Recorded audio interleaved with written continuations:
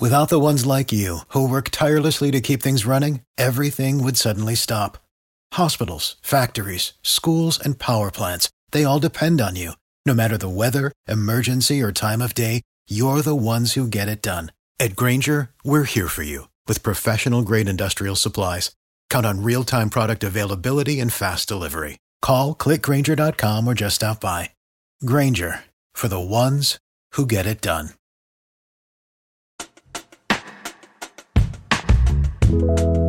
Hello and welcome to It's Called Soccer, the U.S. soccer podcast where we're talking about everything happening in the American soccer sphere.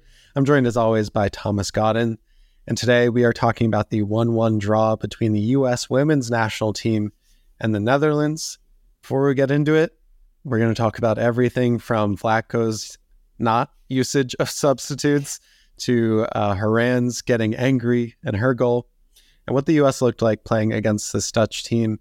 We didn't quite get revenge for that men's round of 16 game with that draw. The U.S. women's national team will play Portugal on Tuesday morning at 3 a.m. Eastern time. And we'll talk about all of the groups and the populations of teams that we might play in these knockout rounds. It's not looking great, but we'll talk about all that before we get started. Let's check in with Tom. Tom, how are you doing? Doing pretty good. Wrapping up a fun summer of research, trying to get a research paper out and getting ready for my qualifying exam here in a few weeks. So it's a fun time to be at State College.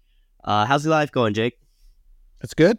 We're moving into the new house. Everything's moved in. I'm getting some new floors put in as well. And if you haven't seen my last video or been on the Discord or anything, you may not have heard, but I will be joining Men in Blazers as their new director of digital video, which is huge. It's a dream job. I'll be leaving my career in financial planning that I've done for the last decade. So this is huge for me. And yeah, It's Called Soccer will continue. We'll mostly be doing these long form podcasts and keeping these going. We're on episode 102. Tom, can you believe that? This is insane. We've come a long way from where we started 2 years ago. Oh my God. I hope people aren't going back and listening to those episodes because we're not even good now. So I would be sad for anyone that has to listen to us 101 episodes ago. Because it's going to be even worse. But yeah, so my new job with Men in Blazers starts on Monday. You can start to see my influence on their YouTube channels starting then. But I'm just really excited. They're like some of the best content creators in the game. Raj Bennett, Davo, like they're all insanely talented, insanely intelligent about the game. And if I'm just thinking about why I got into making It's Called Soccer, originally FIFA America, if you'll recall. Or Yanks Go Talking. Yanks Go Talking was the podcast way back in the day. Our initial podcast name. If I'm just thinking about that and the reason why we're even doing this, other than just connecting with other like-minded people, it was building that positive community around U.S. soccer, right? And having people be able to talk and discuss and debate without attacking each other personally. I think we've seen that on the Discord as well. Like, the It's Called Soccer people, even when they disagree with each other, it's all based on facts. It's all based on opinions. It's not based on the other people being an idiot. So that's just been really nice to see. And I feel like Men in Blazers is another company and media network that tries to take that and run with it, just being, empathetic and starting there. So I'm really excited. It feels like it aligns to my values a lot. And obviously they're huge. So I'm ecstatic. I love that we get to continue this podcast. Same, but you're going to do such great things there. It's going to be fun to watch. Appreciate that, Tom. Something that might not have been fun to watch. Let's get into this 1-1 draw. What a transition. Yeah, we couldn't have planned that better. But Tom, you said before we started recording that if there was ever a game to talk about and some time in those moments, in those matches that we need to discuss and dissect, it's this one. So overall, what were your thoughts about this match? I've rarely been more frustrated watching a U.S. women's national team match. I mean, I feel like this cycle has been a lot of ups and downs, a lot of really tough matches to watch, some really fun matches to watch. But this one was just brutal in a lot of ways. The first half was rough. We looked a lot better in the second half. Probably unlucky not to come away with a win in that game, but man, just so disjointed and just not really that beautiful of soccer to watch, not really a game that sparked a lot of joy in a lot of ways. Yeah, and you mentioned we probably should have come away with the win. I want to give you guys the end game stats before we dive into the starting 11. The game ended 1-1. However, the U.S. women's national team outshot the Netherlands 18-5. The USA had 2 big chances. The Dutch had 0. The Dutch did outpossess us 56% to 44%. So, Tom, it seems like the U.S. was the better team. It might not have felt like that, especially in that first half. What do the numbers tell you as a statistics, as a scientist? What are they saying to you? I mean, the statistics, like you said, are pretty good. I mean, even when you're not being getting the lion's share of possession, I don't think the U.S. women at least want the lion's share of possession in a game. They tend to play better when the other team is coming out of their shell, being a little bit more expansive, so that there's space for our insane athletes to run in behind and not be grouped up on so much and try to break down a low block. So I'm not really worried about the possession stats. I like FOTMOB shows 9 shots to 2. The XG numbers ends up being about 0.9 to 0.4. The Dutch really only get 2 big chances the entire game to score, only 2 shooting chances. And even though they kept possessing the ball, as frustrating as it was to sort of watch the U.S. just chase the game around for most of the first half, the Dutch weren't doing anything with it. It was just a lot of, very calm, not very purposeful possession for the Dutch. So statistically, the game really looks like a game the U.S. should have won, but it doesn't feel that way watching it live just because of how things played out. It's funny, too, because the Dutch are possessing the ball more. They had the lion's share of possession. They didn't do much with it, but their goal in the 17th minute was on a counterattack. It was taking advantage of the space between our midfield line and that back line. So let's get into that now. The starting 11 for the U.S. women's national team was the same exact 11 that we saw against Vietnam.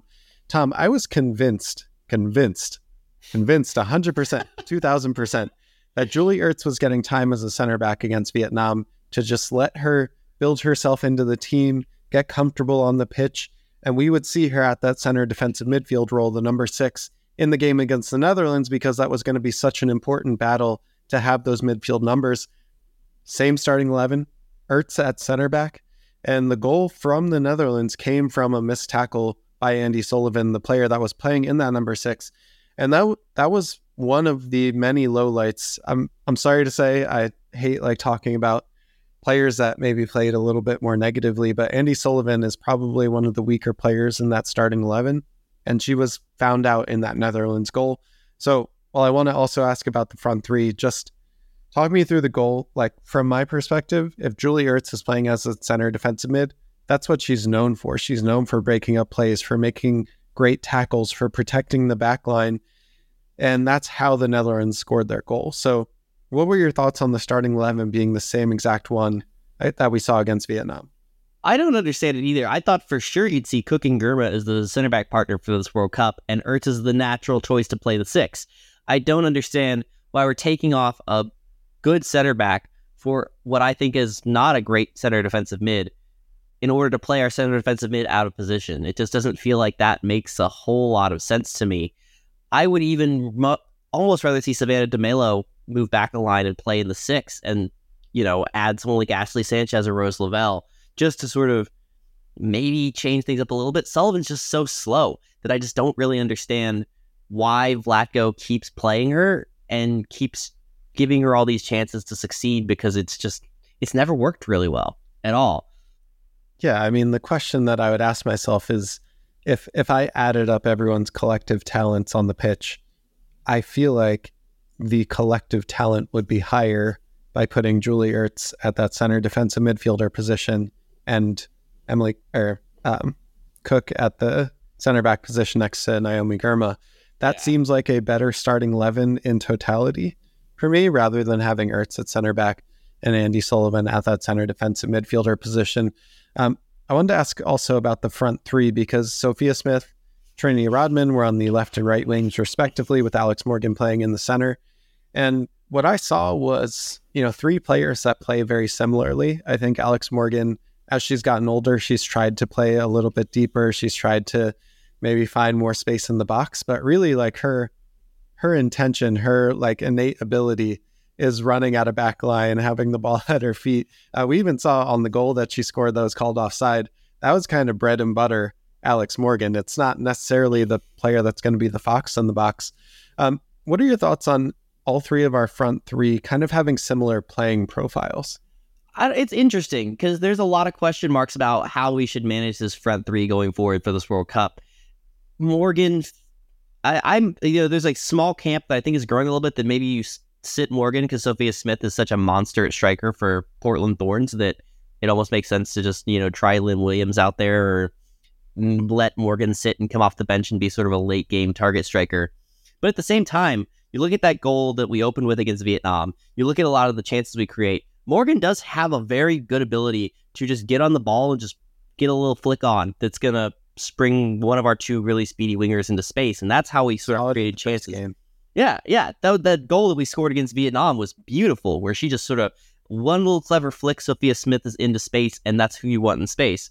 But at the same time, we didn't do any of that until like the 65th minute. So it almost makes more sense to try and save that as a late game tactic, maybe. I don't know.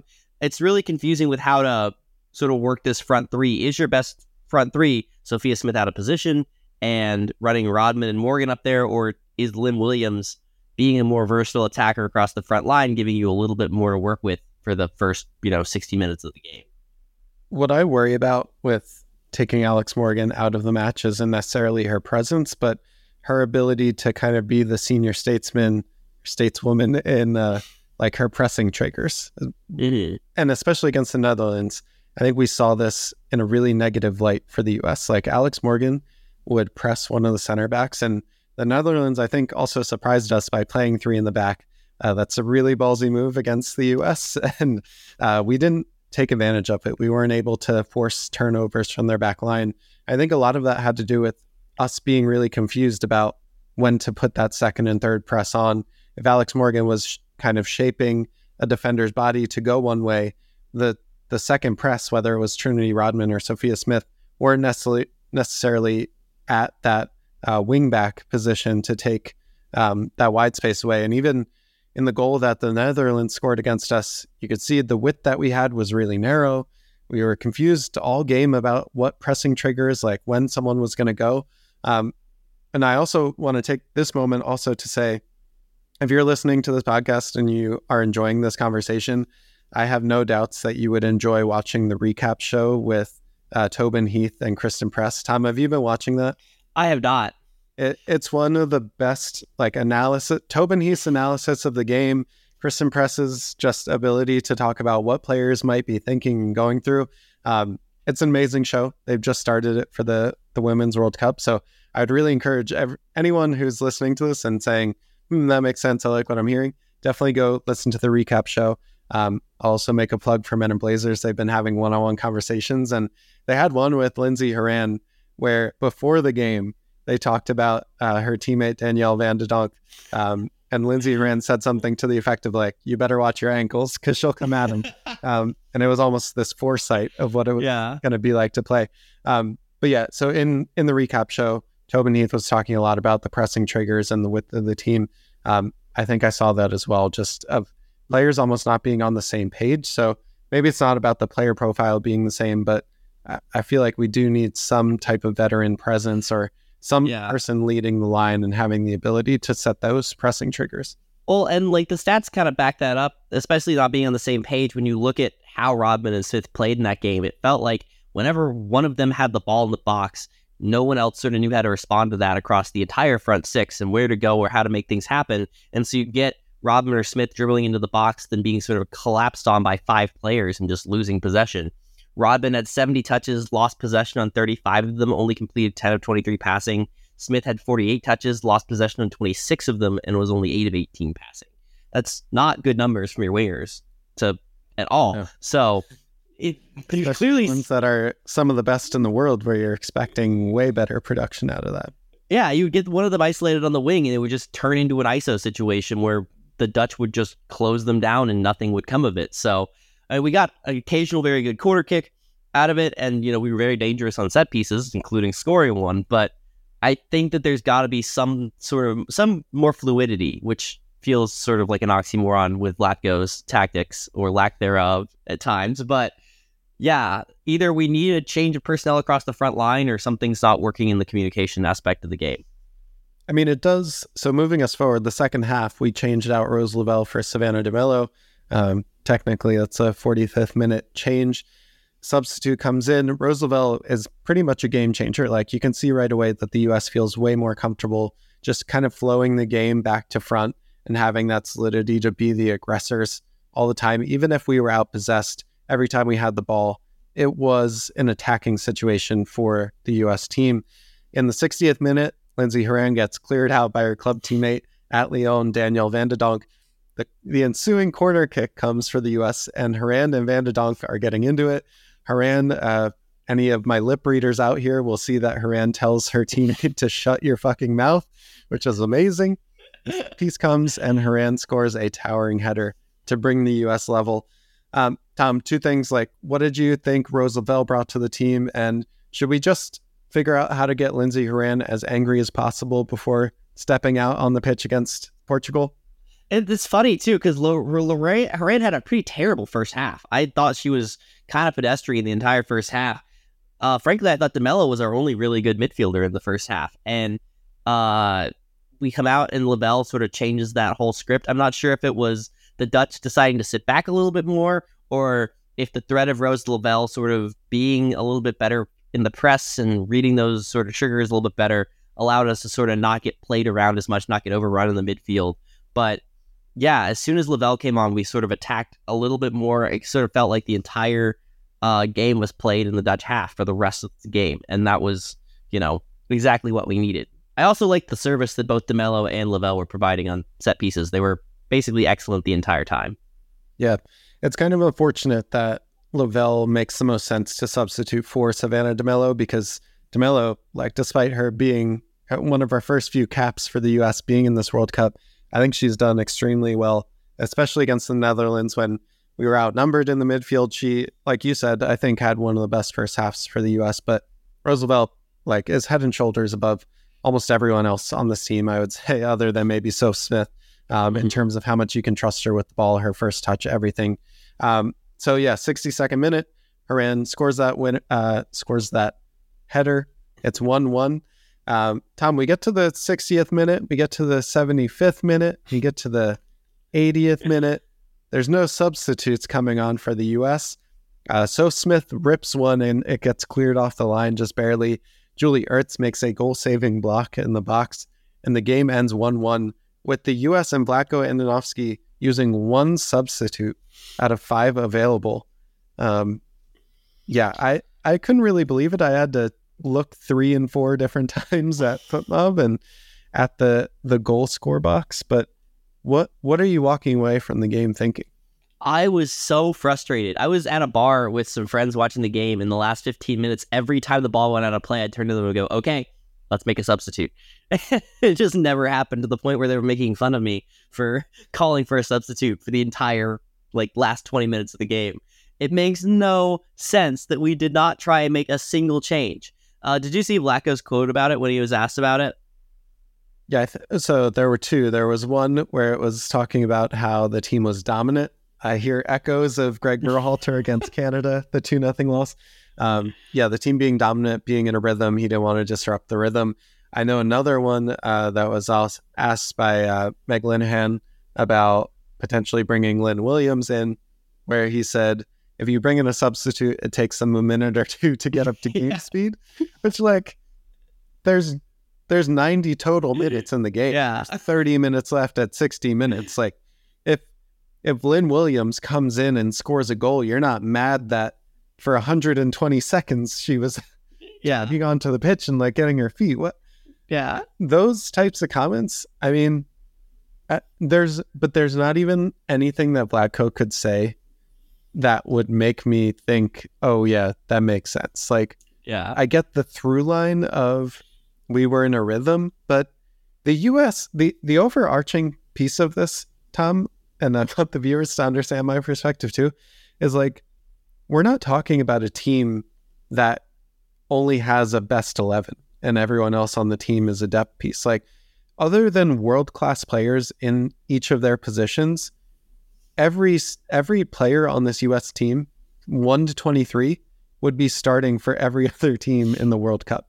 Like, unless there's a Viviana Miedema, unless there's a Sam Kerr in your position, you're starting for Portugal, Spain, Germany. And to not use any of them to come in and change the game, or not even change the game, just give us like a fresh look, a fresh legs, that makes absolutely no sense to me. Also, like, the US for the last 15, 20 minutes had all of the best chances. We're crossing it in. We're trying to just feed it into the box, figure out some way to unlock that defense. Would it not be a great time to bring Pino in? Would it not be a great time to bring Lynn Williams in? Like, or Alyssa Thompson, just give us something fresh, some different look. Yeah, I mean, I think this is also incredibly insulting given that Vlatko has recently called Lynn Williams the best 15 to 30 minute player in the world. And then he goes and says that she wasn't going to get substituted in because it might take her a minute or two to adjust.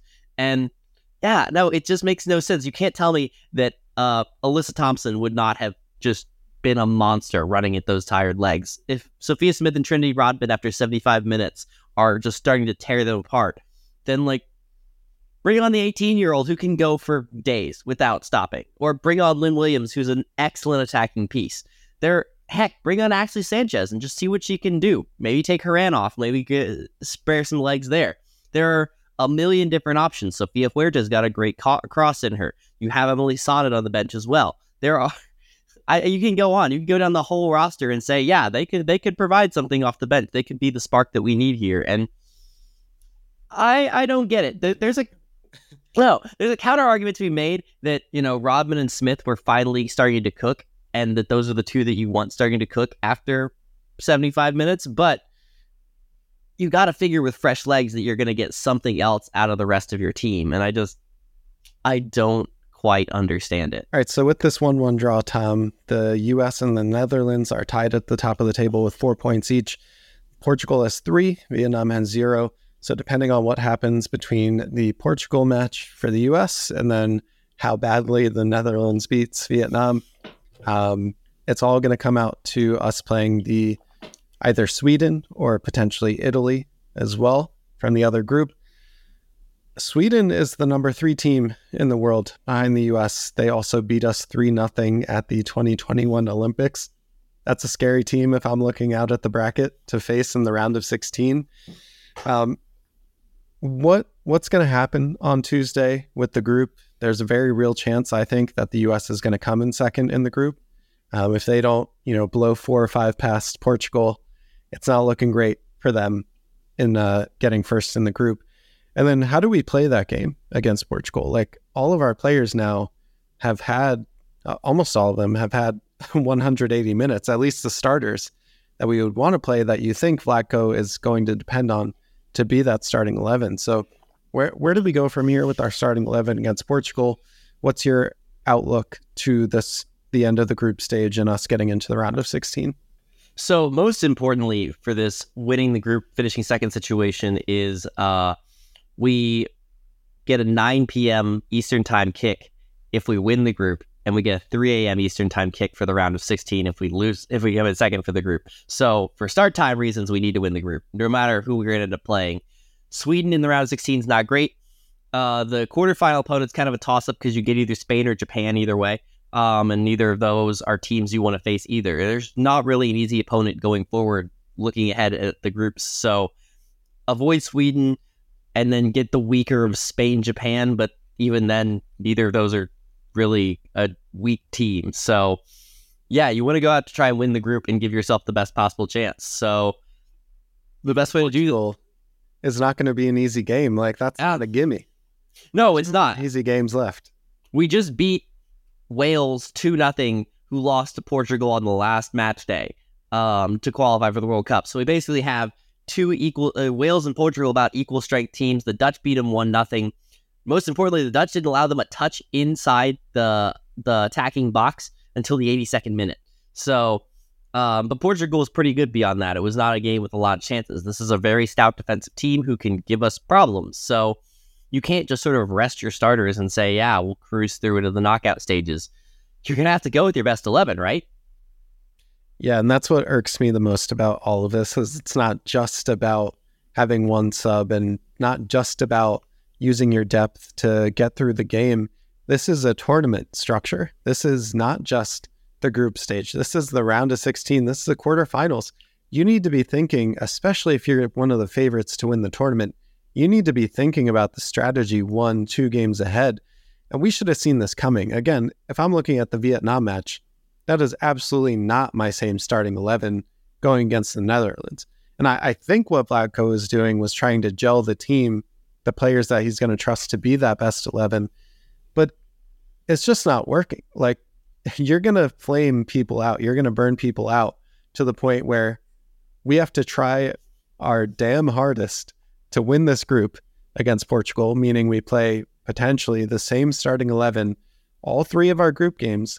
And if that is what Vlatko considers as his best 11, well, then you're doing yourself a disservice if you can't play them in the knockout rounds. Because like we said, even Portugal, there are no easy games from here on out, no mediocre opponents from here on out. They are all going to be difficult to beat opponents, teams that can take advantage of us, especially if we have tired legs. And I think for me, the only question comes up now is Julie Ertz going to be a center back for the rest of the tournament?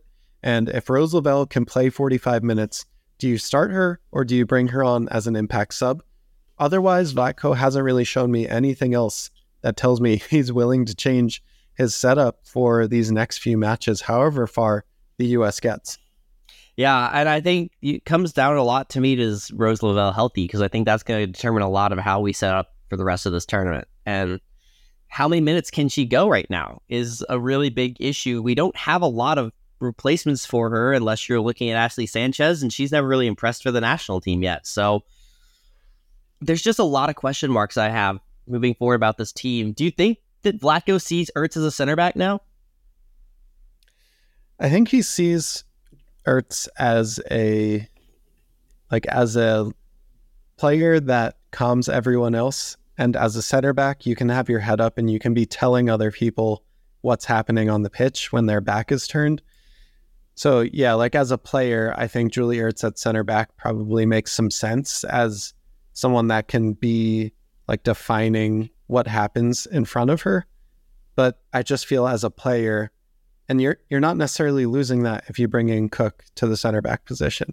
Like also Naomi Girma, if you listen to any interviews with her, like she's 23, but she's a leader on this team. There's no doubt in my mind that Girma is also kind of a field general telling everyone else where to be, what's happening if there's pressure on their back.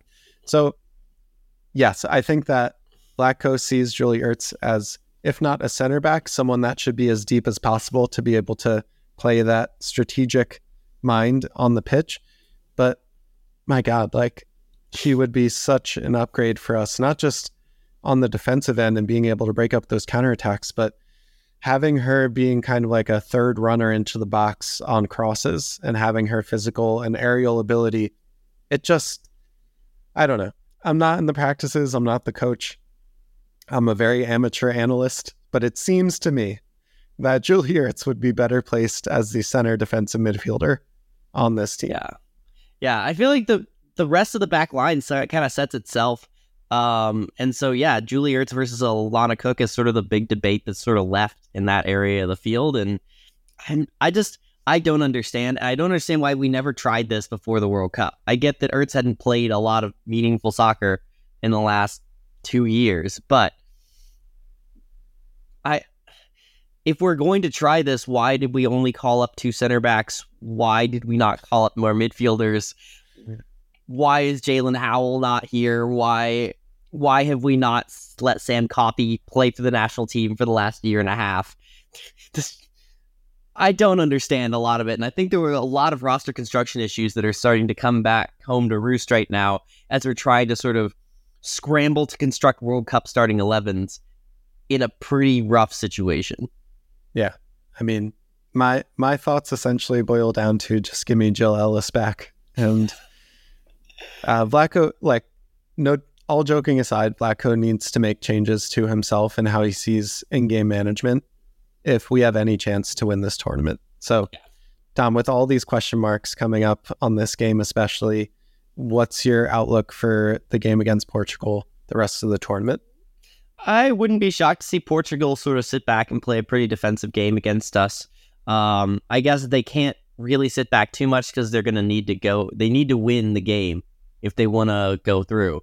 But, there's a price to doing that. I think that they're going to sort of sit back and look to sort of take their chances on counters and sort of play to the strength of their team, also the weakness of our team, which is trying to break down a low block. So, yeah, I think that we're going to see a lot of the ball and have to sort of figure out a way to break them down and score a quick goal if we want to have any chance to win the group. And from there, it's going to be a really sort of seat of our pants type of tournament.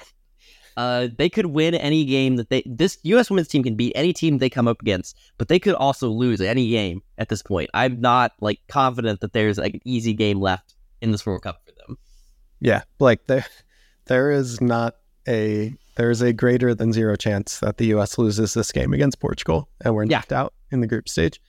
But on a positive note, you are right. This is, if not the best, one of the top two most talented teams on any given day. Without any coaching or strategy, they could beat most of these teams if everything goes right for them. So we'll see what happens. Tuesday at 3 a.m. Eastern time, yeah. You'll be waking up in the middle of the night to watch the U.S. take on Portugal for Group G, I think. Are we Group G? Hold on. G supremacy, maybe. Might be making that up. We're Group E. Group E. Supremacy is Group E. Yes. So we'll be there to break it all down the day or two after. Tom, signing off, what's your final word? Ooh, final word for today. Enjoy the last little bit of a summer of soccer. We've got, this tournament, we got Leagues Cup going on right now. There's just a lot of fun soccer we had out there right now. So, I'm trying to catch as much of it as possible in my last few weeks of freedom before the semester starts again. Hope you guys are enjoying it too, and hopefully I can get back on a little bit more regular schedule of talking about this stuff because it's just so much fun and I enjoy it. Yeah, the games creep up on you. The Community Shield is in 2 weeks and the Premier League will start the week after that. So yeah, soccer is going to be back very, very soon if you haven't been catching the Leagues Cup and all the exhibitions happening in the U.S. Syria America, however you say it. Syria America. Looks to be growing with Yunus Musa joining AC Milan potentially today, reports from Fab Romano. So we will be covering all of that and more, the U.S. taking on Portugal on Tuesday morning. Please leave a 5-star review if you are listening to this, like this video if you're watching it on YouTube, and we'll see you next time on It's Called Soccer. Peace. See you guys.